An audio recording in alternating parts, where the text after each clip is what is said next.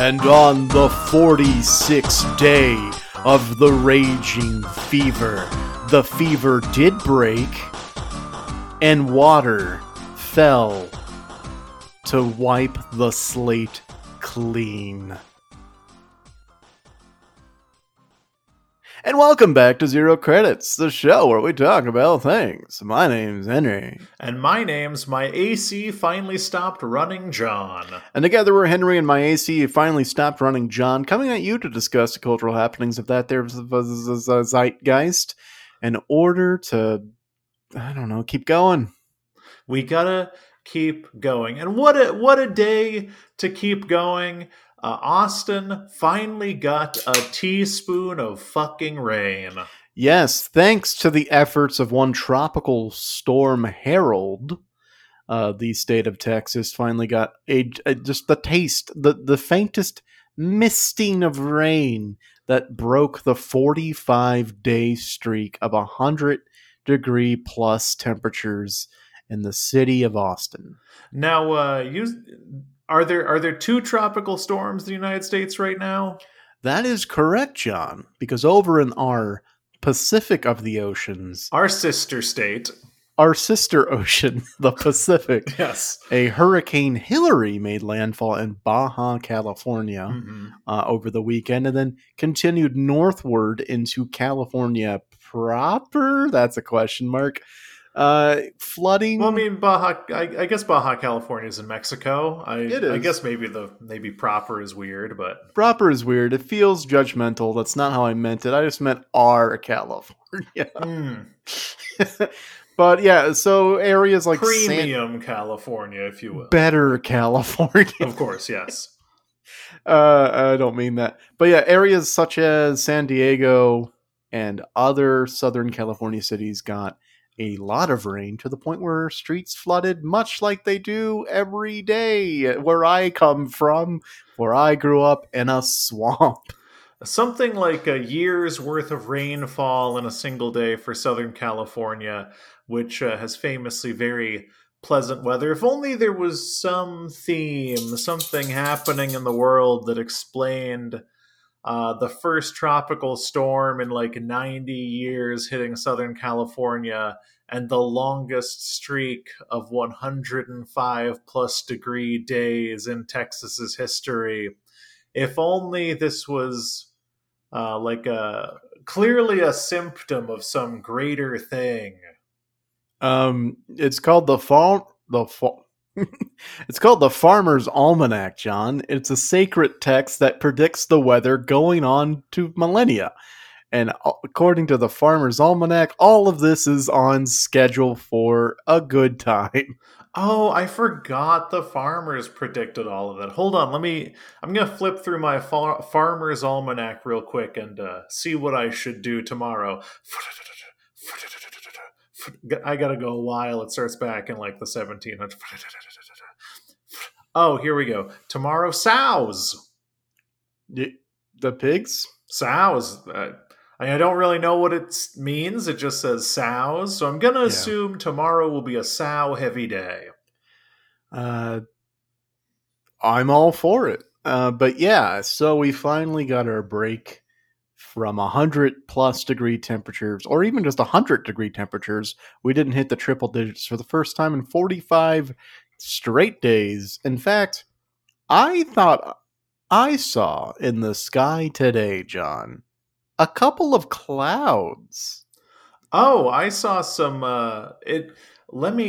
because the weather is very interesting. I had this whole journey today, so let me paint a picture. I walked out this morning to take my dog, Leo, of course, for his twice-a-day shit in the morning. And I took him outside, and I saw some heavy, thick rain clouds hanging out. It was the first time I walked outside, and it wasn't oppressively bright and horrible. Absolutely, yeah. Oh, I just wanted to say that I saw some clouds in that way. Yeah, I also saw some clouds on the drive home, and I noticed that the inside of my car didn't feel like the inside of an oven. And I thought, this is nice. If I could choose, I would continue this what today was. There was the most peculiar thing happened at some point because water started falling from these clouds at some point. I don't know that I've ever seen that before, but that was nice, even though it boiled off after about 15 seconds. Yeah, water definitely did fall from the sky in certain parts of the southern to northern Austin. But out here in the boondoggles of Cedar Park, we remained bone dry. Oh, that's no good. You guys are due for another forest fire, according to, hold on, the Farmer's Almanac. Well, hopefully that does not come to pass. I'll give an extra ear of corn to my farmer to hopefully stave off the fire. You know what they say? An ear of corn a day keeps the fire at bay. If that was a real saying, I would honestly just be like, because the arsonist is appeased? Like, Yeah, no, the arsonists like to see you eat corn. yeah, they do. They really do. Also, this is about corn, not peas, Henry.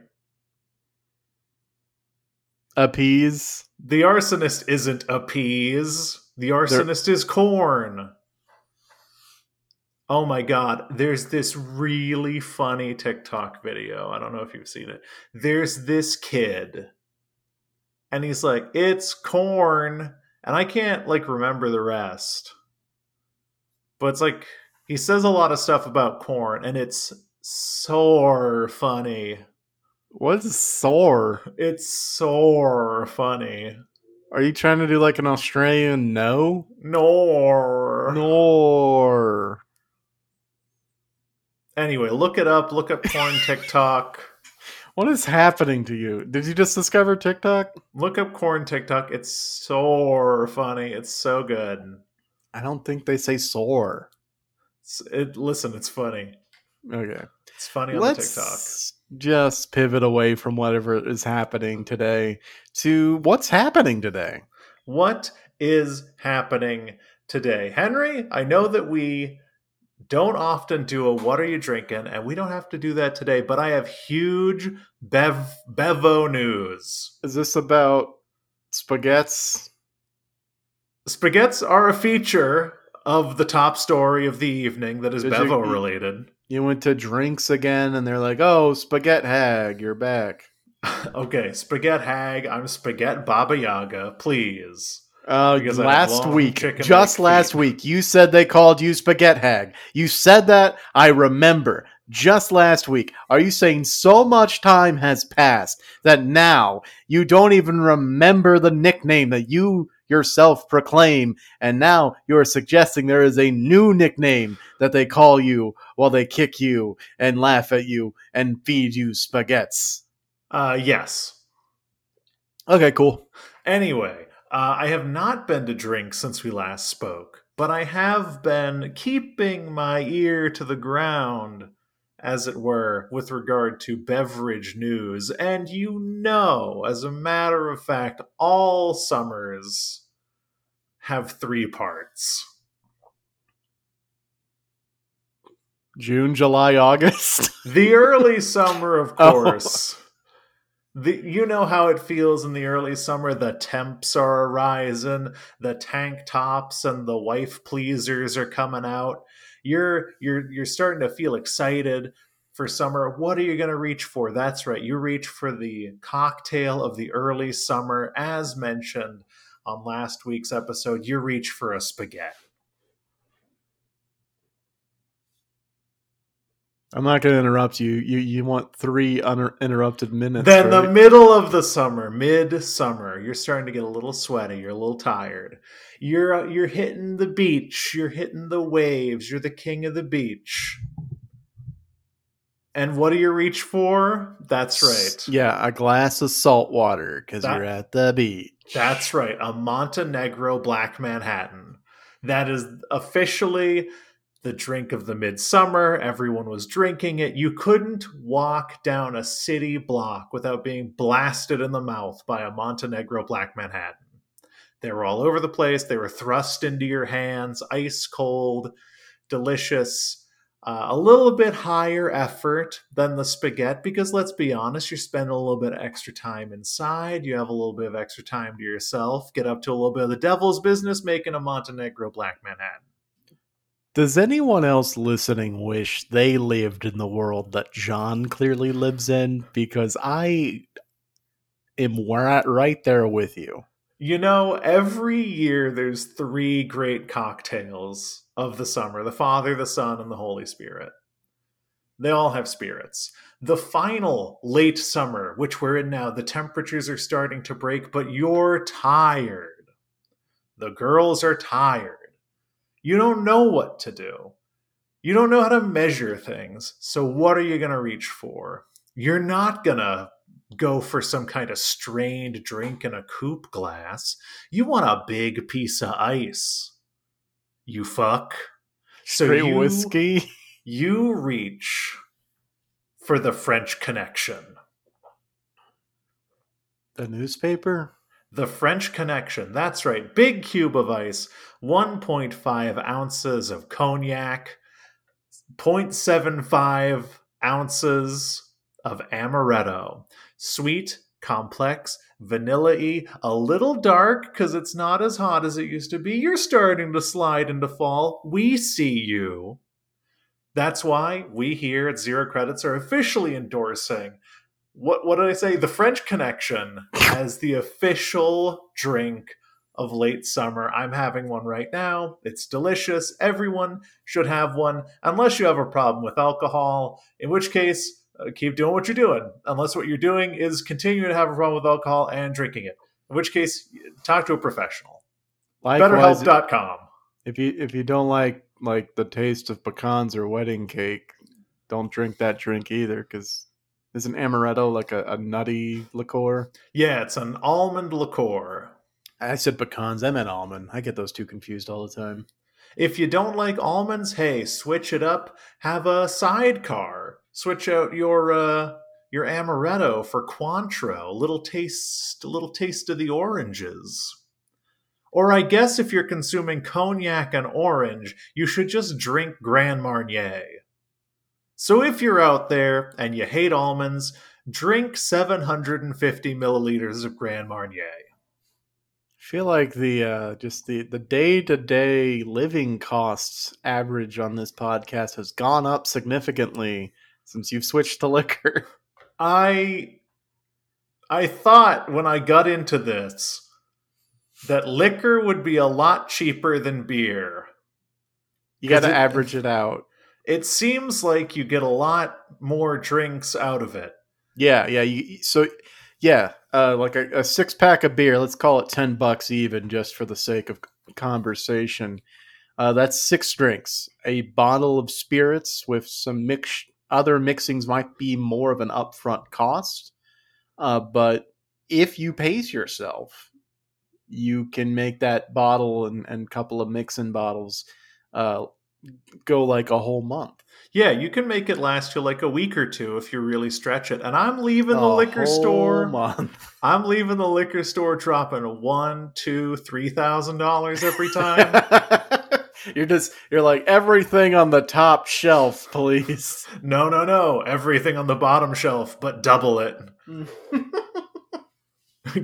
I need double doubles. The quantity. I need doubles double of the quality. Taka, doubles of the DeKuypers. He's got doubles of every kind of classic alcohol. I need triples of the E&G. Triples is best. Triples is safe. Triples is safe. Triples makes it safe. That'll be good. I will say, as a liquor man now, not to be confused with the rascally critter from Resident Evil 2, The Liquor. As the liquor man now, I'm starting to be like kind of a cognac guy. I'm starting to be a bit of a nyak man. A nyak? I haven't really dabbled in the cognac.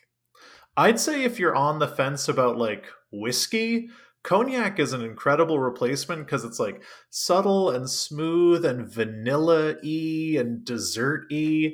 It's super delicious. I don't know why people don't swap whiskey for cognac in more recipes. I've been doing well when we have the ingredients. I've just been sipping on some Maker's Mark, dude. I like rediscovered it. I'm gonna say like half a year ago, Maker's Mark. I used to not go for it because it's like a $25 entry fee just to get like a decent sized bottle of it. But that shit is tasty as hell. Makers is good. If I was in that price range, I would probably reach for like save myself a buck and get Buffalo Trace because I can't tell the difference between Makers and Buffalo Trace. Or if you want to spend a little bit more, get Whistle Pig. Delicious. These are hilarious names, but um, I like the little wax pour aesthetic of the Maker's You Mark. you cannot. I can't take it away from you. You It's can't. nice when something. There's a reason people like those little cheeses. There's a reason people like Maker's Mark. Exactly. It's all about the red wax for me. You ball it up and you eat it. Are you not supposed to? Oh no, he's eating the wax. My favorite thing to do with the Maker's Mark, other than make a forbidden drink that I cannot talk about in any capacity, is to just mix it with some Coke Zero and call it a night. It is so delicious. I I'm a big fan of like a whiskey and ginger ale now. I That's don't a know. good one. I really only pick one cocktail, then I ride it pretty hard for like a month. You hyperfixate like I do. Yeah, because the way you have to live is you have to pick one thing and then you have to get really good at making it because then at least you have that, right? At And least you have control over that. if nothing else, but also you could remember the ingredients in it. So when you're at a bar and you say you want this drink, and they're like, "What is that? I didn't go to fucking bar school." You can say like these three ingredients and do it in this order, please. Yeah, it's always really fun to like go to a bar that is not a cocktail bar and have them try to build you a cocktail. Because you know some bars are just like shot bars, beer and shot bars. But you know, I did lie earlier when I said that the drink of the late summer was the French Connection because it's a tie, baby. It's between the French Connection and the mezcal last word that my bartender doesn't tell me how she makes, but it's very good and you should make it. I don't know how, so I will. It needs chartreuse, which is really expensive. That's a color, John. And monks make it. The monks, Genuinely, the monks go out and they make the color. they go out and they make the color. That is a color, right? Yeah, and there's also yellow chartreuse. That's a different color. It's a different color and a spirit made by monks. And there was a shortage on chartreuse because the monks decided to spend more time with their faith rather than making chartreuse, which caused a massive worldwide shortage. Good for them, because they're not in it for making the chartreuse and selling it. I feel like monks have to make good stuff, all those Belgian Trappist ales. Oh yeah, yeah. There's artesian, right? That's like made from the earth by a professional, right? Hmm. I feel like there's a level above that, and it's like monkeyin. Yeah, there's like aesthetic quality, which is Mhm. like you can't benefit from making it other than the joy you get from making it. Right. I mean, and it's I think it speaks to the quality that comes out of living a life divorced from the just stresses and oppression that is our capitalist waking nightmare. Just becoming a master at something and just dedicating your entire life to a craft. I think you get way better quality stuff out of that kind of work than, well, let's mass produce this, cut all the corners we can and sell it with the widest margins possible so that 100 people I've never met are the richest people in the world. I do think about that sometimes from like a philosophical standpoint. It's like and this isn't hell what I'm describing. This is all a thing that you could choose. But I think if you lived a life where there were no other people, but especially no easy access to platforms of information. And maybe you have a small circle, no X big checks, but you have like a small circle of people and you don't have social media.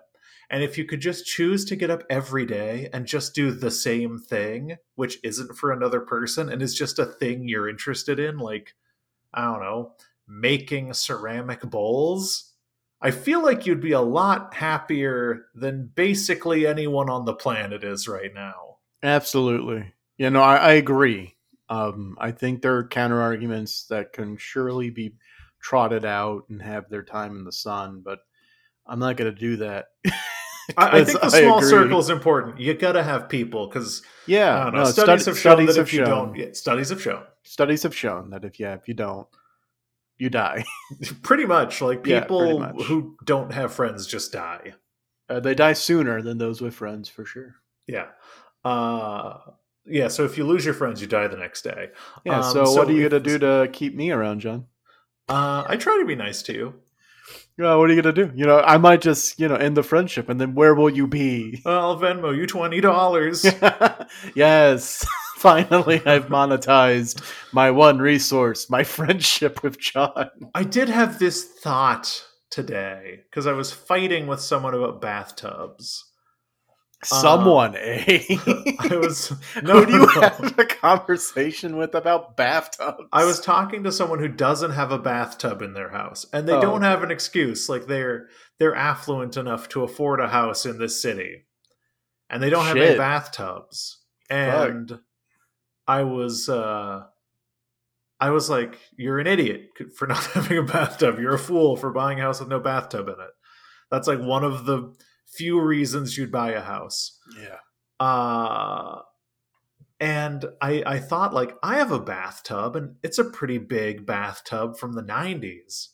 But I could rent that thing out. Oh, that's a great idea. That's Swimply for bathtubs. Yeah. And then I realized how late-stage gig economy poisoned my brain is. That every single fucking thing you enjoy could be commodified and sold in pieces to the poor.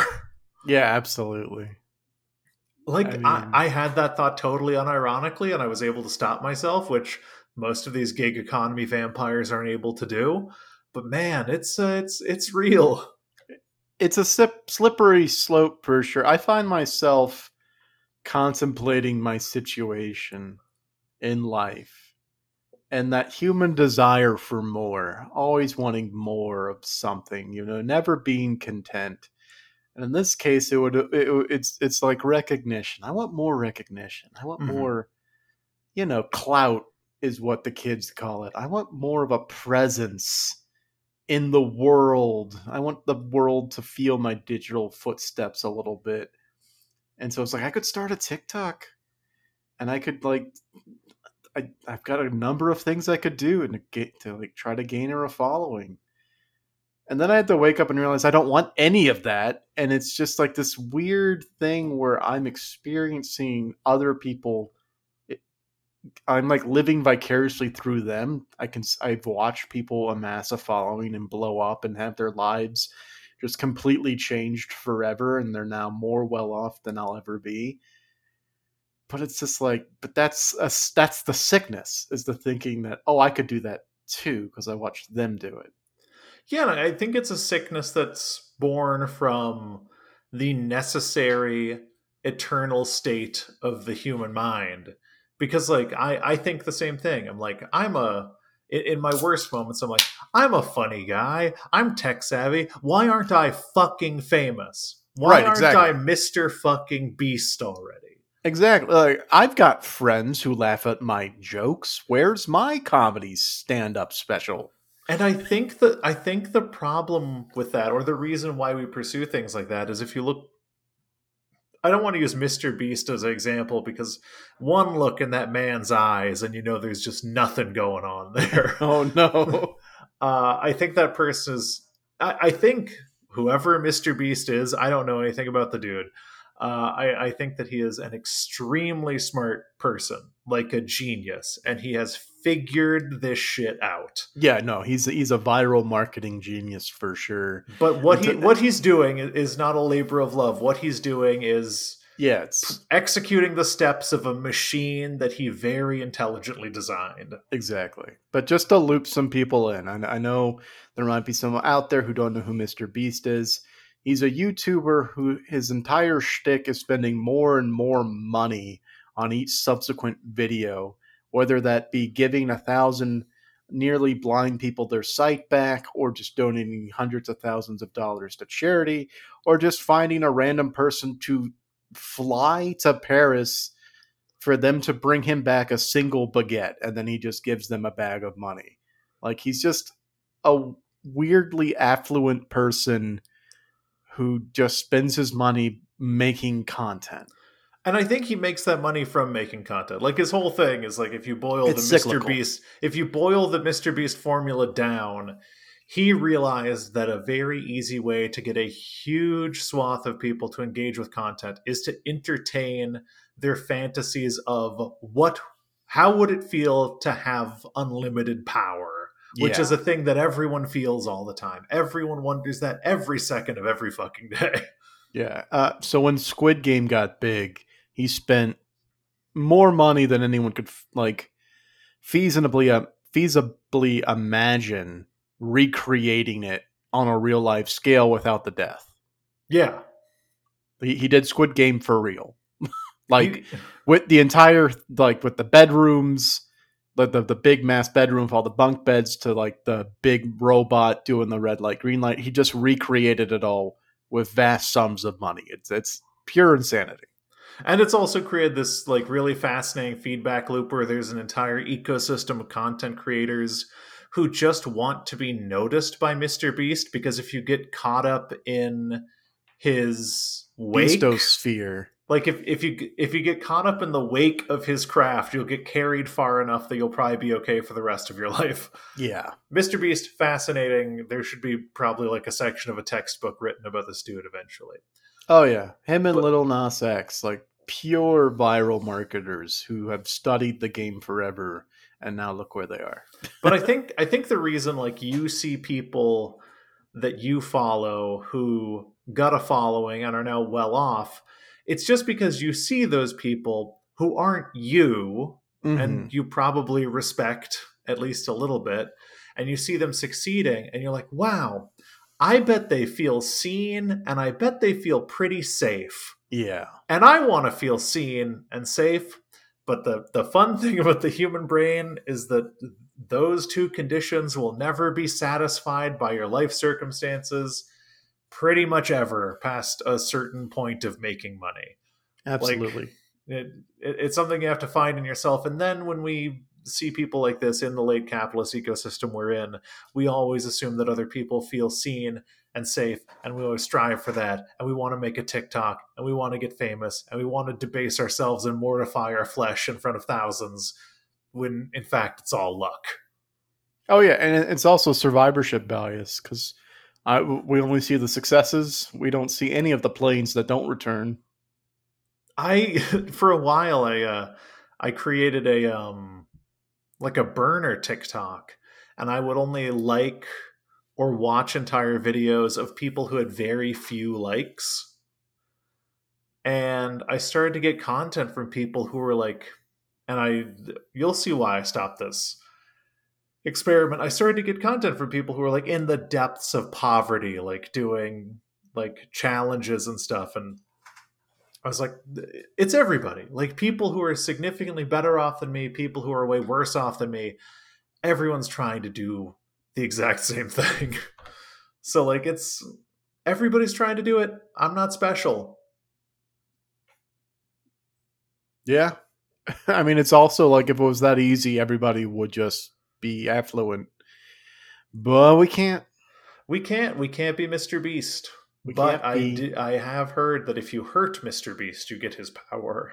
Ooh, well, but he does. I mean, he does have an army of bodyguards. Yeah, and he does turn into that beast. He's a mister. All right, let's get down to some breaking news, John. Ba-da-da-da-da-da-da.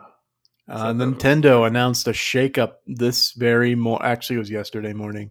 Earlier this week, Nintendo announced one of the biggest shakeups that they could announce ever, wait, ever, a shakeup at ever. Nintendo? You mean a sequel to Gunstar Heroes? Yes, The game where you shake enemies to kill them? that's what I'm announcing right now. A sequel to whatever John said. Oh, you gotta know Guns. It's okay, fine. Fine. People don't have to know treasure games. I know Treasure Games. They did all the beyond. What is it? Sen shooter. What? The Sen shooter game they did. Yeah, I know I that. think they actually did that one. They also did Ikaruga. They did that Yeah, Astro Boy game. They did Gunstar Heroes. the game where you shake people to defeat them. Yeah, you shake people to defeat them. The biggest shakeup in Nintendo history. Continue. The biggest shakeup in Nintendo history. Nintendo has stepped away from the current voice of one of their iconic characters. Oh, not Donkey Kong. That's right, John. Charles Martinet has been retired as the voice of Mario. I want to make sure I'm understanding because of your word choice. Has Yeah. Charles Martinet retired or has Nintendo retired Charles Martinet? More of the latter than the former. Nintendo released a statement I'll read right now. The statement reads, Charles Martinet has been the original voice of Mario in Nintendo games for a long time, as far back as Super Mario 64. Charles is now moving into the brand new role of Mario Ambassador. With this transition, he will be stepping back from recording character voices for our games, but he'll continue to travel the world sharing the joy of Mario and interacting with you all. It has been an honor working with Charles to help bring Mario to life for so many years, and we wanted to thank and celebrate him. Please keep an eye out for a special video message from Shigeru Miyamoto and Charles himself, which we will post at a future date.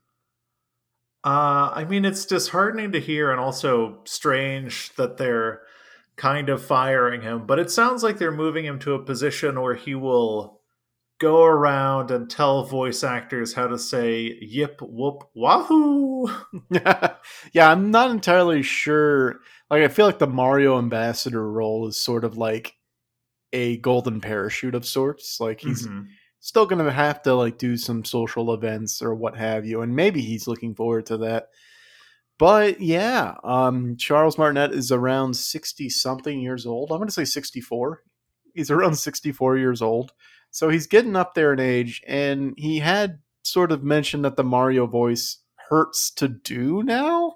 Yeah, voice acting it's tough. I mean, if you look at people who still do like certain character voices in like The Simpsons, they have to do like Oh, yeah. they have to consume things for their vocal cords and like drink teas and be very protective.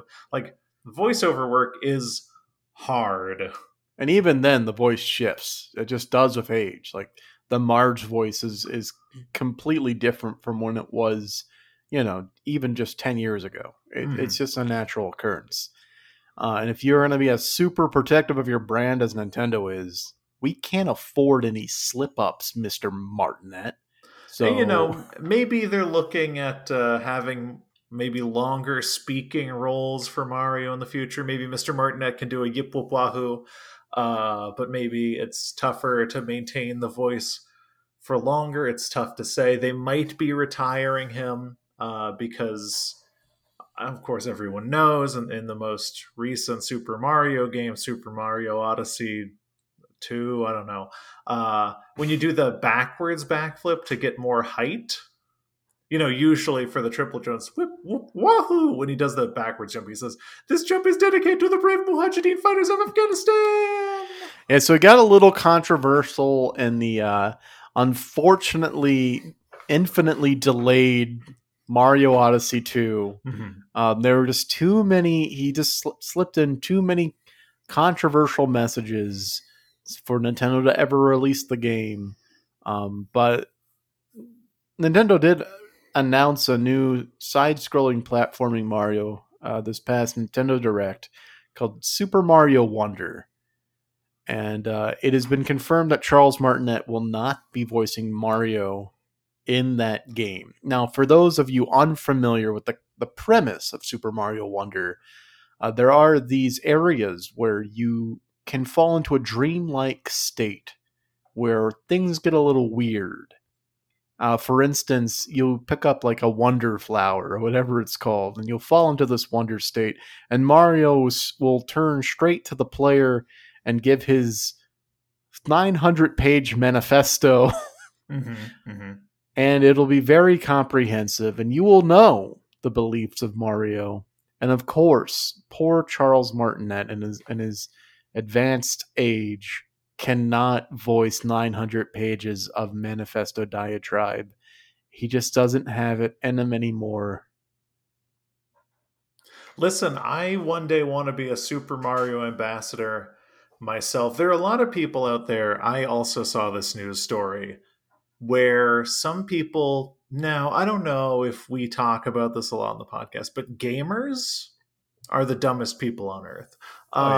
There are a lot of people being like, oh, they're getting rid of Charles Martinet to replace him with Chris Pratt. I'm like, you're fucking dreaming. Are you kidding me? That would never happen. No video game studio would pay him enough. Yeah, no, absolutely not. They're going to get a sound-alike for sure. They're not going to get Chris Pratt. It's not going to happen. It's not even going to come fucking close to happening. It happened to draw people into the movie, and because it's an Imagination Studios or whatever movie, so they have to have a ton of dumb shit celebrity voices. It's not going to be Chris Pratt. No. Never. No, sorry. He's not going to be the voice of Mario. Even the voice of Sonic has like 3 to 5 current voice actors at a time. One for the movies, one for the shows, one for the games. Like, because there are different unions you got to go through. There's different pay scales. You're not going to pay millions of dollars for Chris Pratt to be in your Wahoo Yippee Mario game. I don't know how to explain how what you just said made me feel, but when we were talking about they're going to recast Mario, I'm like, yeah, Mario's going to have a new voice, period. When you said there are different Sonics for movie Sonic, cartoon Sonic, and video game Sonic, I was like, yeah, duh, those are all 3 different Sonics. Those aren't the same Sonic. Why is that okay for me to think? Well, no, in a way you're right, because like think back to original 90s cartoon Sonic who liked chili dogs, and yeah, that was Jaleel White. Jaleel White, yeah, exactly. The original voice actor for Sonic, but chili dogs comes up nowhere in the video game. So there are demonstrable facts and details we can point to delineate video game Sonic from cartoon Sonic. They are different people. Movie Sonic is like, I like to do improv. I'm Ben Schwartz. Cartoon Sonic is like, I don't know. I haven't seen Sonic Boom or whatever it's called. Right. And then video game Sonic is like, whoa, Tails, you got a ring? Radical and extreme. Yeah, I don't know how to explain this to you, but Those you know what you know what I mean. Yeah. Video game Sonic is anime Sonic. Cartoon Sonic is whatever. Movie Sonic is America Sonic. Yeah, absolutely, 100%. And so the reason why you don't think about that for Mario is up until the Super Mario Brothers movie starring Chris Pratt, Charles Martinet has 100% been the voice of Mario in all media. Yeah, we have not had that with Sonic. Minus one very specific detail. Sorry. The late 80s, early 90s Super Mario Show cartoon that also had a live segment a live action segment with a different actor playing Mario. There and also but the also movie, the Super Mario the Brothers Super Mario movie with Brothers Bob movie. Hoskins, and also that PSA where he says Luigi's going to give you a big spaghetti pile of informazione. Yeah, okay, you're right. And okay, I feel like in my mind, yes, there are 3 Sonics, but I feel like there is one real Mario and a number of pretender Marios. Exactly, a number of pretenders.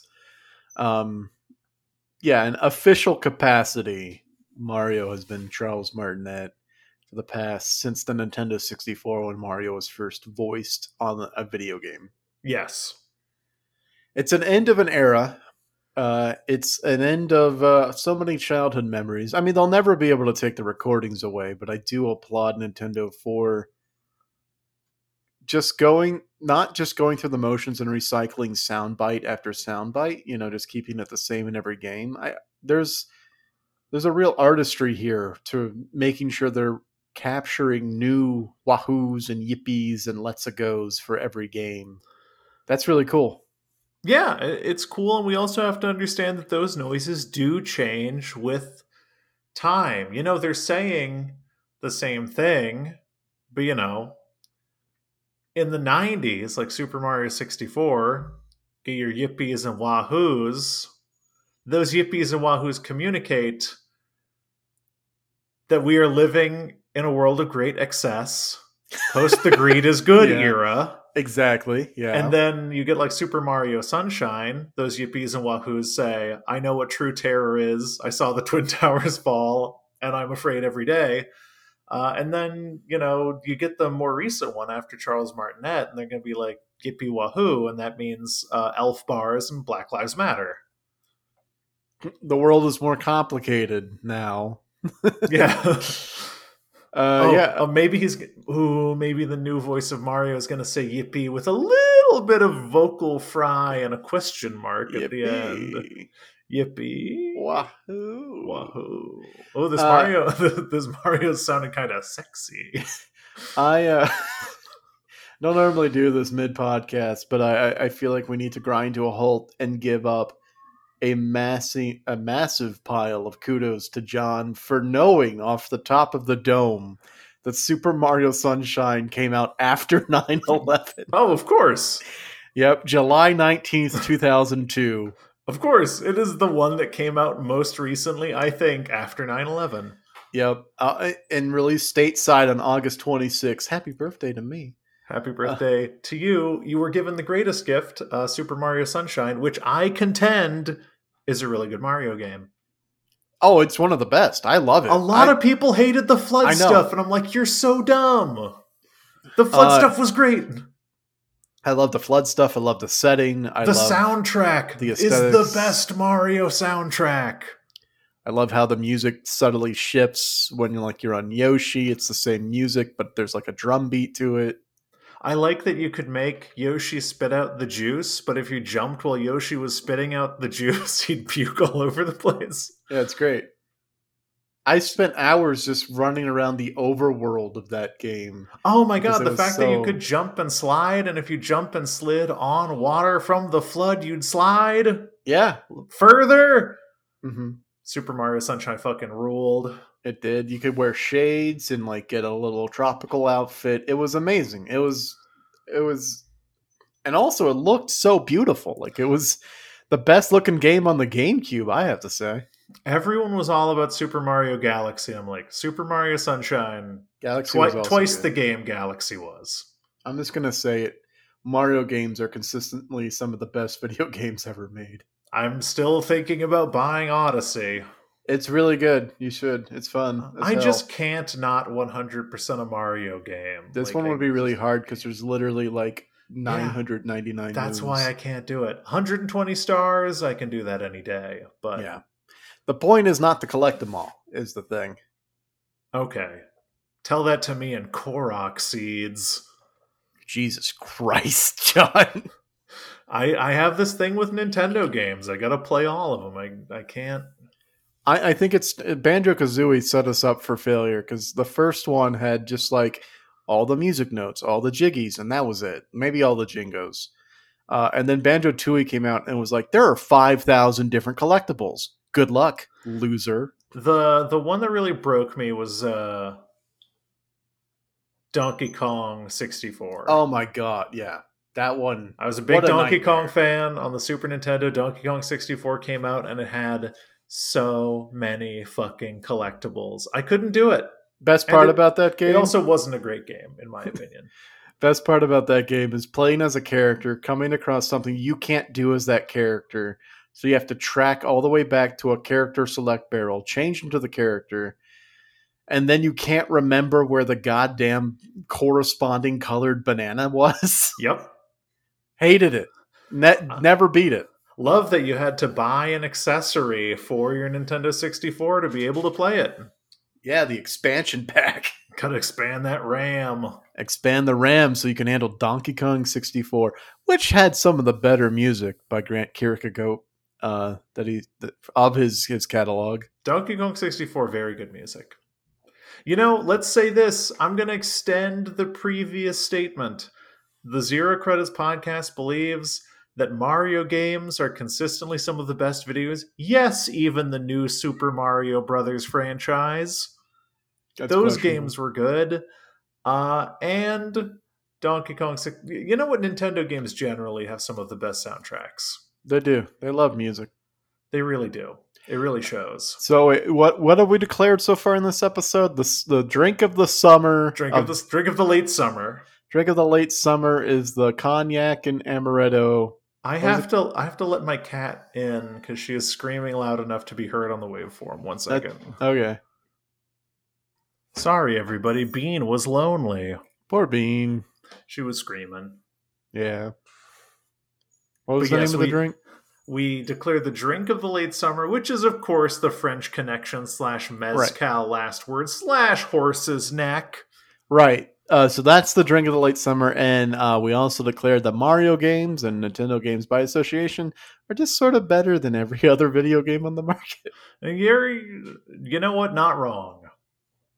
And we're declaring that the video game of the late summer is Judgment. The standalone sequel to the Yakuza series. Oh, I think you're supposed to call it Like a Dragon now. No. There's 2 different standalone sequels to the main Yakuza series. I think technically in the West they're sort of moving away from the name Yakuza. Oh, okay. So it is the sequel to the Like a Dragon series, not to be confused with the game literally titled Yakuza Like a Dragon. Right, but that was sort of to introduce the concept of like we're going to rebrand. Yeah, and then Judgment, which is detective mystery. It's great. Don't play Final Fantasy 15 for 70 hours like I have. Did you beat it? Not yet. Yeah. I had to get all the fucking Ultima weapons. Oh, no, I get that. I had to get Ultima, the Keyblade, and Kingdom Hearts, and that was a whole fucking headache. I bought all the Kingdom Hearts games, like even the 0.5 Chains of Memories or whatever the fuck. And I was going to play through them with my wife, who likes Disney stuff and anime shit. I had the same plan. And I started playing 1, and I get so obsessed with getting the ultimate weapon that she completely fucking lost interest. And I would play it for hours after she went to bed, grinding. And I was like, it's just not. And I never even got to 2, which is great. Still haven't gotten to 2 either. Yeah, we did Kingdom Hearts together. Then I realized Chain of Memories is technically next. She watched me play 1 hour of that and said, I cannot do this. Yeah. And so I played through all of Chain of Memories because I remembered it on the GBA and I remembered having a blast with it. So I was like, all right. So I beat it, told her about it, explained all the plot. And then we got to the point where the next thing we have to do is watch a 4-hour movie of all of the cutscenes from one of the integral games. Yep. And we started it, and I just turned to her and I said, I can't do this. I think really 2 is the point where because 2 relies a lot on like Xehanort shit. Yeah, there's a lot of like Council of 13 stuff. Who cares? Who I know. cares, Nobuo Just Uematsu? give me those sweet, sweet Disney levels. That's all I care about. I just want to drift as a lion. I want to play Kingdom Hearts 3 for the Monsters Inc. level. That looks fun. I know. Never gonna get to it. Never going to get to it. So don't play Final Fantasy 15 for a lot of hours. Do No. play Judgment. Do play Tales of Arise and Baldur's Gate 3. Sure. We're just naming video games now. I love it when we talk about nothing but video games on this podcast because I care about it. I feel like you had stuff prepared for this episode. Should we give you some time? I had the drink of the summer prepared. That was one of your that was one of your segments. I genuinely don't remember what the other thing was. No worries. Okay. Well, John, I don't know if you remember this, but a couple of months ago, a bunch of writers went on strike. Oh, the WGA? The WGA went on strike, and amongst their grievances and demands, that's not really request, no demands. They're demanding. They're demanding things. It is good to use the word demands. Yes. Amongst that was this concern and notion that maybe AI would be replacing writers in the writer's room and just making the worst kind of shows possible.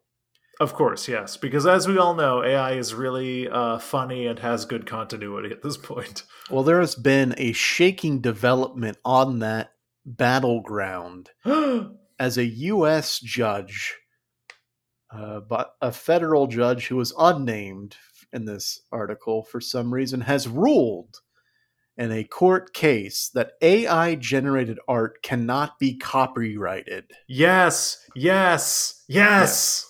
A one Stephen Thaler sued the U.S. Copyright Office to try and have his AI system listed as the creator of an artwork. First of all, fuck off. Yes. That guy, fuck off. The federal judge ruled against him because, quote, human authorship is a bedrock requirement of copyright. Yes. Oh my God, yes. So while this does not outright take the wind out of the sails of Hollywood's sort of plans to replace writers with AI, it does shake that foundation on a premise, because if they would move forward with AI writers on their shows, the characters, the scenarios, everything about the things that AI writer would write would not be able to be copyrighted. Yes.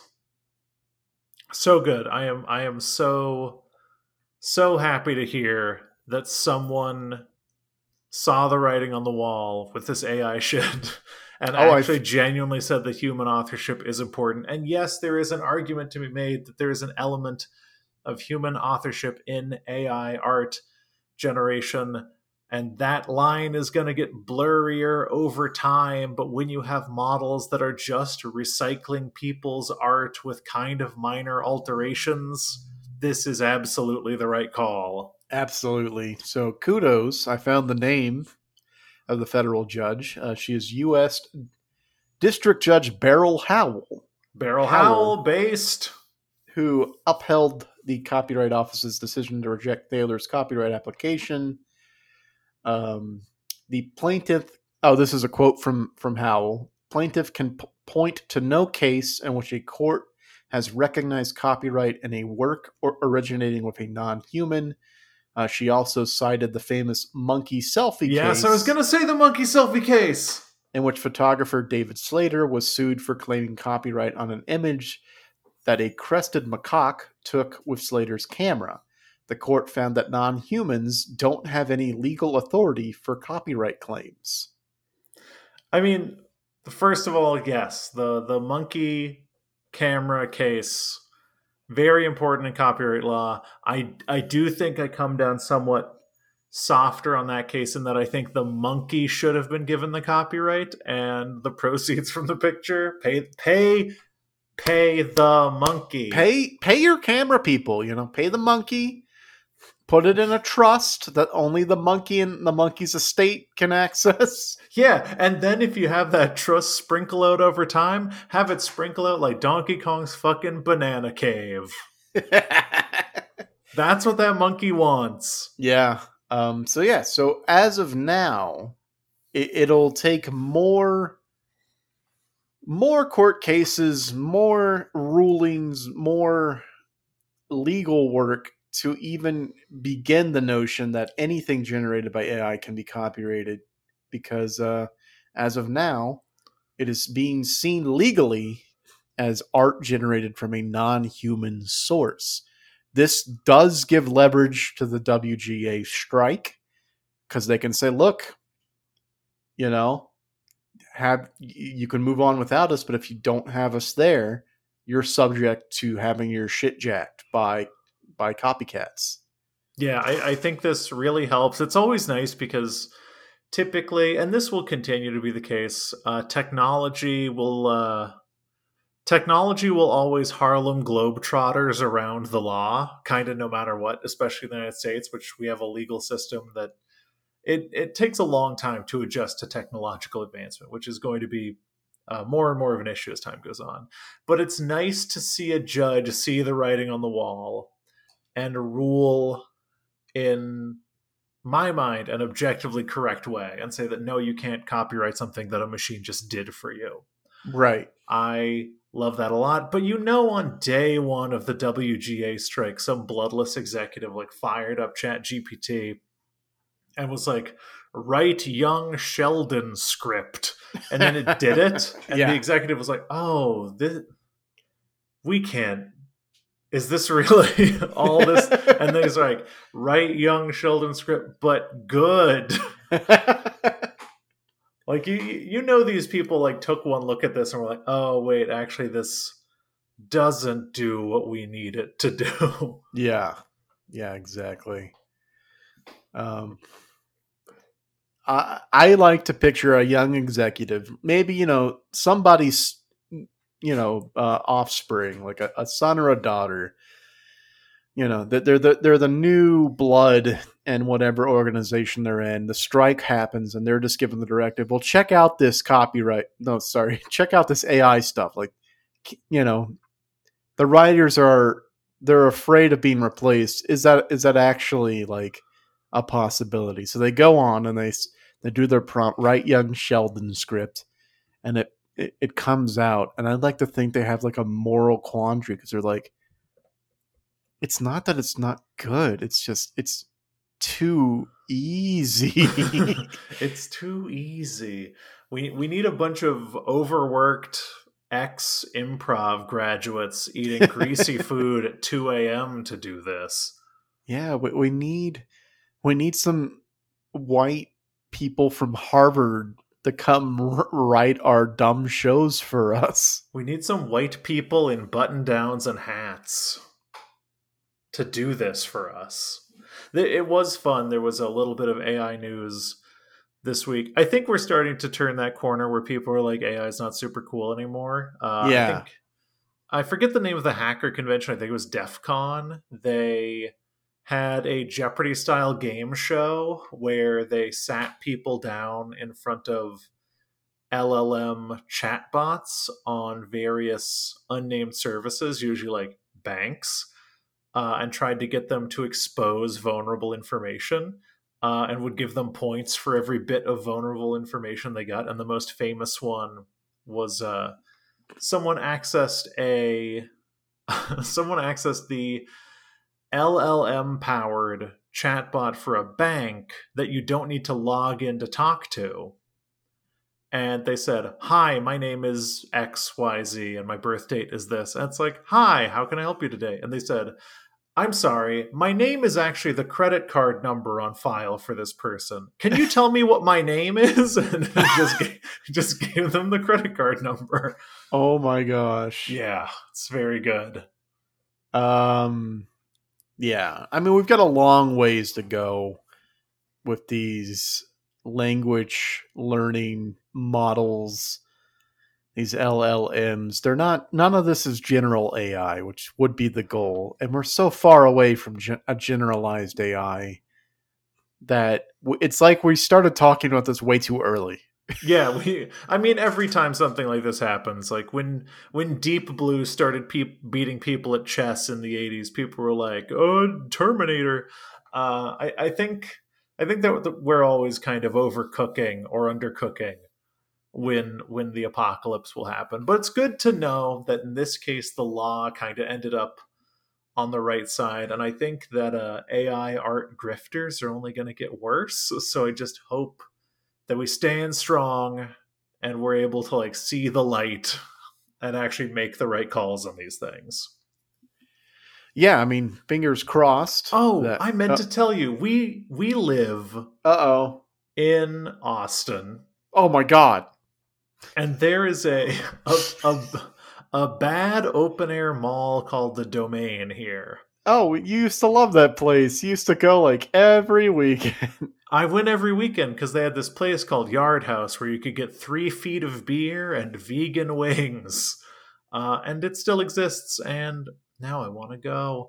But there was this big mural for, I don't know, some e banking company or whatever, and it was so clearly AI generated. Oh no. Like it was a tough biker guy in a very specific style, like holding a cat, but his hands looked a little bit weird, and like there were some things about like he and the cat's features. Like you could tell, like they weren't. The fun thing about humans is you can always tell when a human makes something. Yeah. Uh, and I was like, no human would make these stylistic flourishes. This just seems like weird AI shit. And a week after it went up, we were back in the Domain, and a real muralist was painting over it with something else. Amazing. They They tried got it. They tried it. They didn't fucking fool anybody, and then they had to pay a real person to fix it. that is great.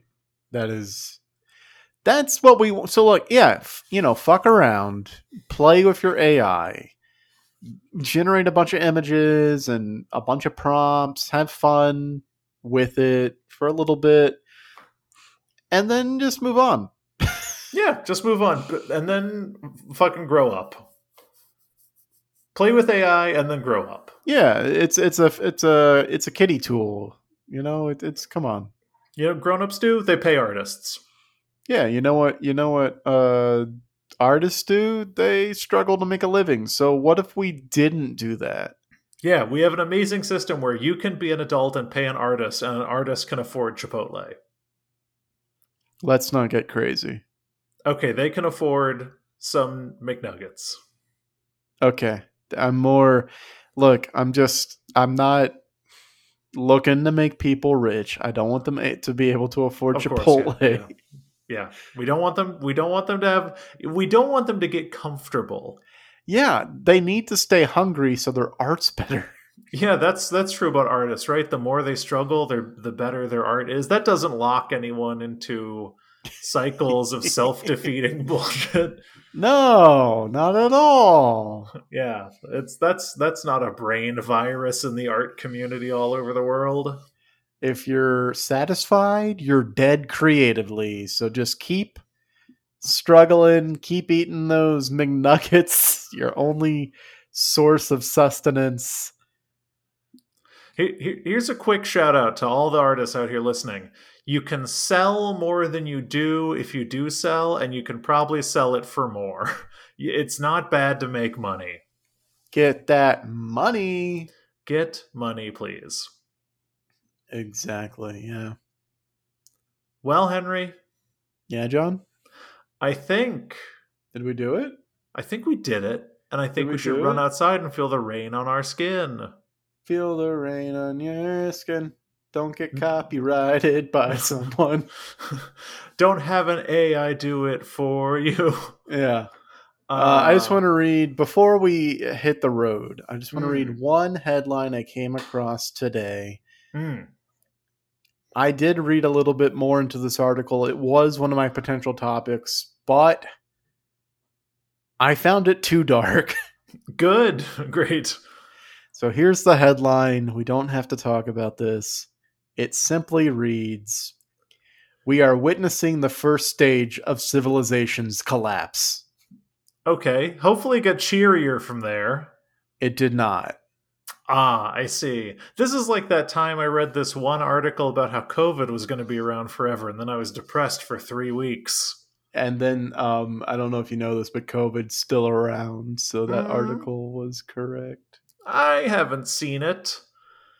It's Now, still granted, around. 50% of my friends are testing positive, but It's still around. I think they're doing it for attention. Yeah.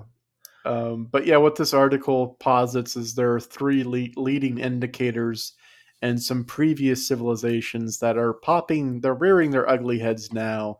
And the question is, are we going to fare any better against these three leading indicators? But let's not get into it. Yeah, I mean, when's the last time a society collapsed? Rome? They didn't have Apple TV. That's the only thing that stopped them from collapsing. Yeah. They didn't have Apple TV and Rick Simpson oil vape pens. This specific article is citing a 2005 best-selling book, "Collapse: How Societies Choose to Fail or Succeed" by a geographer, Jared Diamond. And Mm. Jared Diamond focused on three civilizations: Pueblo Bonito in Chacal Canyon in North America, the Mayan civilization, and then the Norse Greenlanders. It's based on these three civilizations, this article is extrapolating forward that many of the same leading indicators of their collapse is happening today. Yeah, but none of them had Pornhub and Instant Pots. That's true, but what they did have was the climate shifting retchingly, bringing persistent drought or much colder temperatures in Greenland's case, which we're facing today. Mm, I mean, that's true, but all those societies chose to fail, and I'm built different. You know, Yeah, a lot of we're people built. would take Yeah, $10,000, but I'd rather hustle for it. yeah. So just for anyone curious about the three leading indicators, here they are: a persistent pattern of environmental change for the worst, like long-lasting droughts; signs that existing modes of agriculture or industrial production were aggravating the crisis; and an elite failure to abandon harmful practices and adopt new means of production. Mmm, So if that that's sounds really got our number. familiar, Really got our that number. if that if that smells and looks like the smoke out of a coal factory to you, Hmm. Well, I just hope I don't live to see it. same. And if you how do I transition out of that? And if you don't wish to live to see it, No. And if you have ideas about how society, salami. I Man, salami's a funny word. it is, but I honestly did I have like a mini stroke in the past? What I have been mispronouncing so many words lately.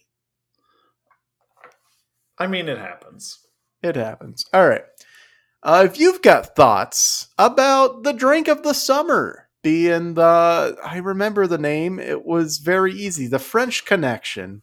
Got it. Or maybe you've got thoughts about Charles Martinet's retirement or your favorite video game. Or you've got thoughts about the fourth thing we talked about that I don't remember. Wait, AI and being a copyright thing. Send us your thoughts. We desperately want your thoughts to replace our own.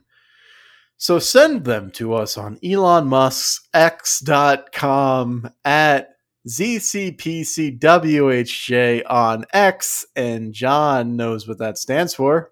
That stands for uh,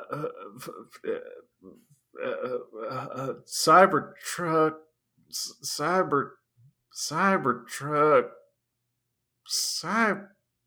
Cybertruck.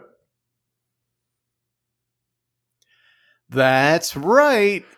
If you have a longer diatribe you would wish us to read, you can send us an email to zerocreditsisapodcast@email.com. I got no comments about the email. Send us an email. We'll read it and we'll return a message when we can. We're on a number of podcast services, including but not limited to Apple Podcasts, Amazon Podcasts, Spotify, Google Podcasts, Podcast Addict, etc. However, you found us. That's the best one. So thank you for listening to us on that one. If you could do us a great favor and leave us some sort of rating or review on that service, we would greatly appreciate it. It would be a good time for everybody involved if you did that. But the best thing you could do is just tell somebody about the podcast. Just anybody. It could be a stranger. It could be somebody you know. Don't put yourself in dangerous situations, but do tell people about the podcast. Tell them that we talk about current events in a way that we're trying to figure out what the hell's going on, and that we often have no idea what's going on. And it's very fun and cool. If nothing else, you learn about weird video game things, like about that one game John was talking about where you shake people to defeat them. Remember that? That was a highlight of the episode. That's why I'm mentioning it now. So tell somebody about the podcast. Word of the mouth is the only way we personally can survive. So keep us alive with your words out of your mouth. We greatly appreciate it. I'm done talking. And of course, Henry did say that our email address ended in email.com, which gave me $1 million business idea, which is, does anybody have that? If people don't have email.com, we should really jump on it. And from everyone here at not to pillory you, Henry, it's an honest mistake. It's funny. It's fun. I get it. It's okay. From everyone here at the ZeroCreditsEmail.com, we want to wish you a happy week. Goodbye.